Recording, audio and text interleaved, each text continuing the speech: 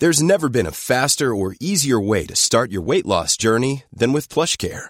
PlushCare accepts most insurance plans and gives you online access to board-certified physicians who can prescribe FDA-approved weight loss medications like Wegovy and Zepbound for those who qualify. Take charge of your health and speak with a board-certified physician about a weight loss plan that's right for you. Get started today at plushcare.com/weight loss. That's plushcare.com/weight loss. plushcare.com/weight loss. Many of us have those stubborn pounds that seem impossible to lose, no matter how good we eat or how hard we work out. My solution is PlushCare. PlushCare is a leading telehealth provider with doctors who are there for you day and night to partner with you in your weight loss journey. They can prescribe FDA-approved weight loss medications like Wegovy and Zepbound for those who qualify. Plus, they accept most insurance plans. To get started, visit plushcare.com/weight loss. That's plushcare.com/weight loss.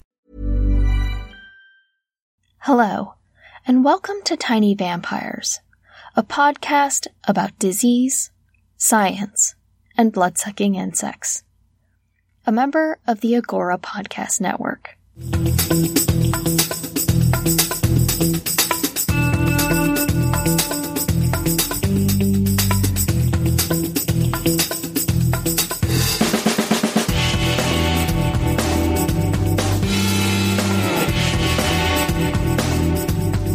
Episode 28.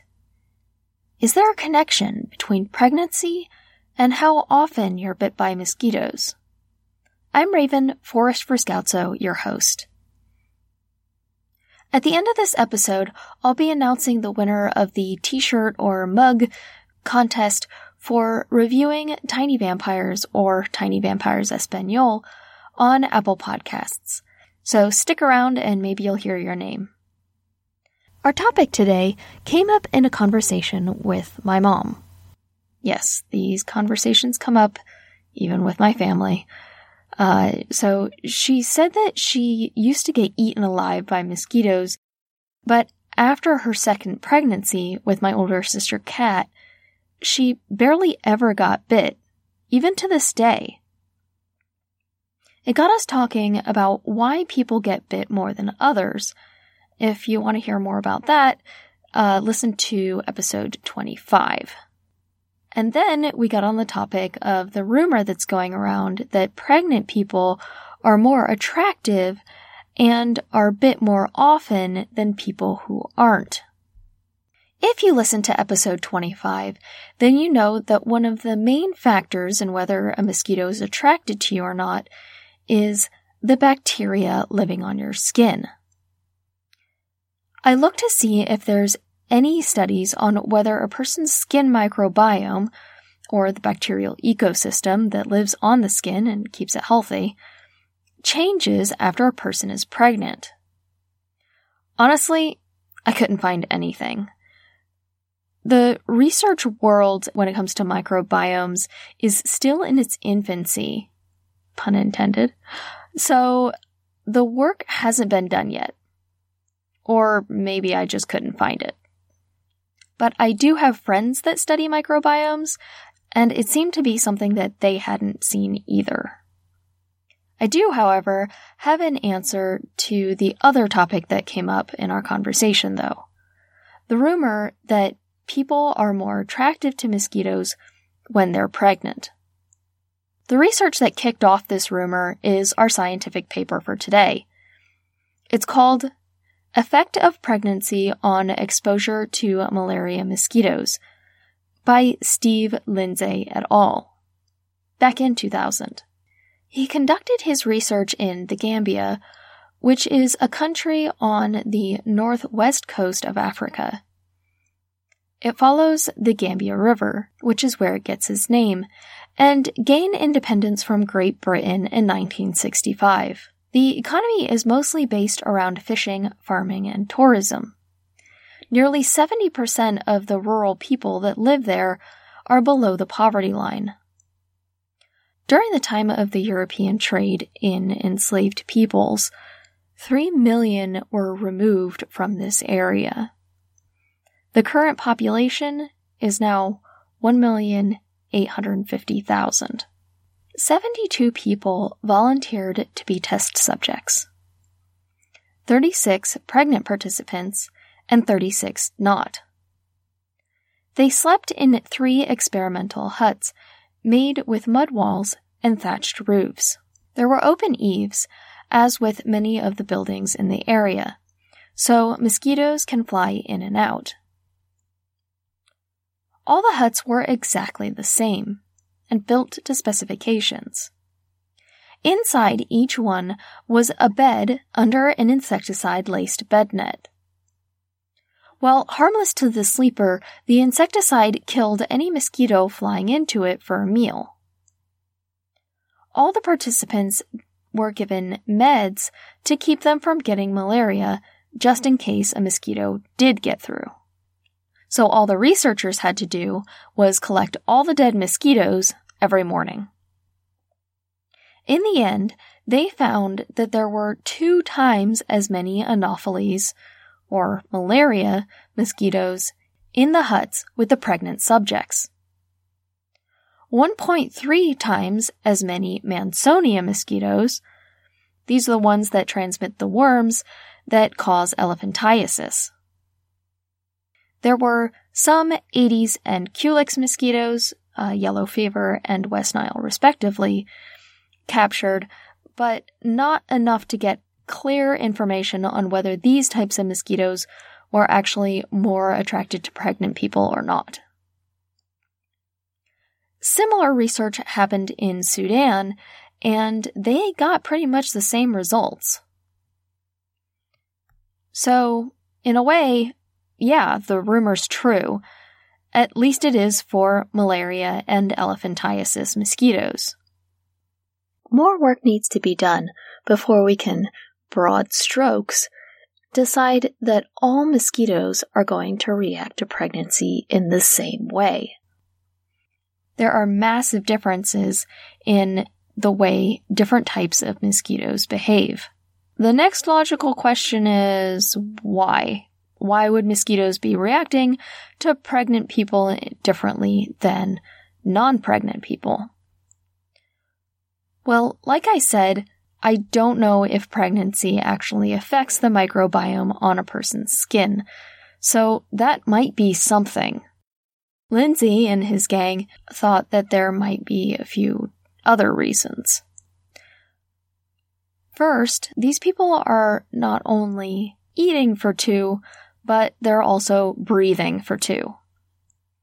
CO2 is the most attractive molecule to mosquitoes, and the pregnant subjects were pumping out 21% more CO2 than non-pregnant counterparts. If you've ever been pregnant before, these 2 next things will have you nodding your head.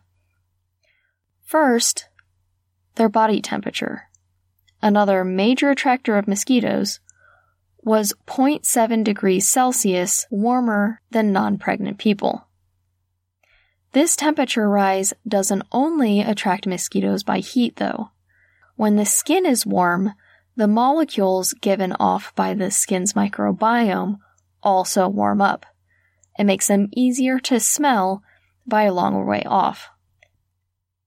And lastly, they were getting up to pee. A lot. They were leaving the hut throughout the night. And every time they left the hut, that meant that they were trailing human smell from outdoors into their hut for the mosquitoes to follow. Lindsay's funding was provided by the Wellcome Trust. Most people don't spend most of their life pregnant. So why is this information so crazy important? Well, even before we knew about the connection between microcephaly and the Zika virus, we knew that pregnancy and malaria infections were a nightmare combination. To illustrate just how bad it is, I'll need to go through the life cycle of the malaria parasite real quick. From the mosquito, the parasite moves out into the host's bloodstream, all the way to their liver. There, it infects the liver cells. Then, into the red blood cells, where it multiplies until the red blood cell bursts open. This not only kills the red blood cell, but also leaves shredded bits of blood cell in the bloodstream. Your spleen patrols the blood that's running through it for anything that doesn't belong, and it gets bogged down with all of these cell bits. Also, if the host is pregnant, the parasites like to stick to the placenta, the interface between the mother and the fetus, where the fetus gets all of its nutrients. To recap, the malaria parasites are damaging the liver, the blood, the spleen, and the placenta. This damage causes anemia in both the adult and the fetus. The outcomes are devastating. In one study of 133 pregnant Indians with malaria, 4 of them lost their pregnancies. 5 babies were stillborn. 3 died soon after birth, and another 3 died before their first birthday. It's not just the baby that's at risk either. The maternal mortality rate is also fairly high. So what do you do if you're pregnant and you want to keep the mosquitoes off? Well, pretty much exactly what you do when you're not pregnant. DEET or regularly applied botanical repellents work, as well as long, loose clothing and sleeping under a bed net. Obviously, this advice ranges in appropriateness depending on where you live. Luckily, insecticide-treated bed nets have made a huge difference in both fetal and maternal mortality rates when it comes to malaria, but we still have a long way to go. Agora's announcement this February is just letting you know that we're looking for advertisers. So if you're looking to get the word out about something that you think our very intelligent listeners would be into, go over to our webpage, agorapodcastnetwork.com, and shoot us a message. We serve a wide range of listeners all over the globe, and you would be helping support us, a group of very passionate independent podcasters. So, last announcement is the big drawing. Thank you so much from Raquel and me to LBRPR, Engi Now, Mark Whitaker, Ben Snowy, and Dr. Laura D. for writing reviews of the English or Spanish versions of the show. We're running this whole thing just the 2 of us, so it means the world to us for you guys to have taken the time to let us know what you're thinking. You guys are officially our favorite people. Okay, so let's do this. I assigned each of you a number, and then I ran it through a random number generator, and the number came up 4, which is Ben Snowy.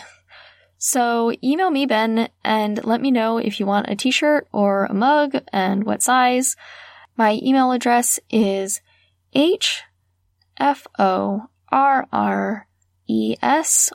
the number 1, at gmail.com.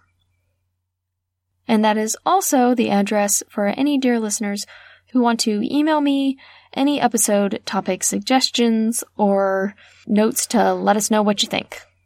Really quick, I wanted to address something that Dr. Laura D. wrote in her review. She said that something the show needs is a broader range of topics. I feel you, Dr. Laura. What I love about this show is that it's based on topics that are sent in by listeners. You guys tell us what you're interested in listening about. I have no control over the topic, and I've never turned one down. This is really cool, but people hear a lot about mosquitoes, and then it makes them ask questions about mosquitoes because they just heard about them, and it's kind of a cycle. This has led most of our shows to be about mosquitoes, vaccines, and Lyme disease. But I'm not exactly sure how to fix it.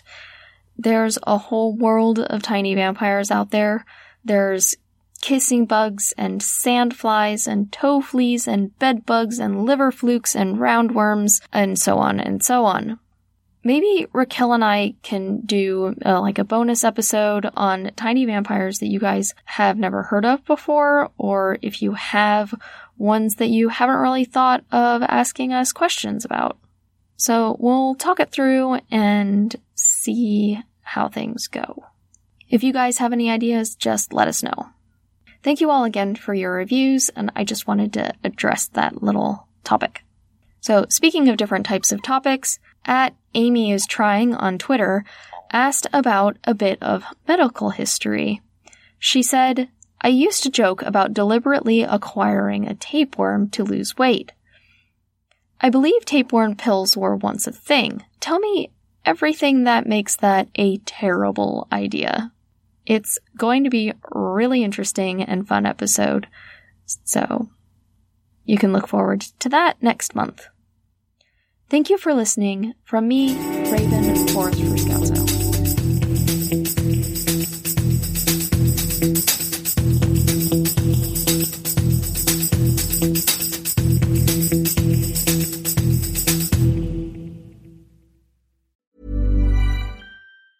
Ever catch yourself eating the same flavorless dinner 3 days in a row? Dreaming of something better? Well, HelloFresh is your guilt-free dream come true, baby. It's me, Keke Palmer. Let's wake up those taste buds with hot, juicy pecan-crusted chicken or garlic butter shrimp scampi. Hello Fresh. Stop dreaming of all the delicious possibilities and dig in at HelloFresh.com. Let's get this dinner party started.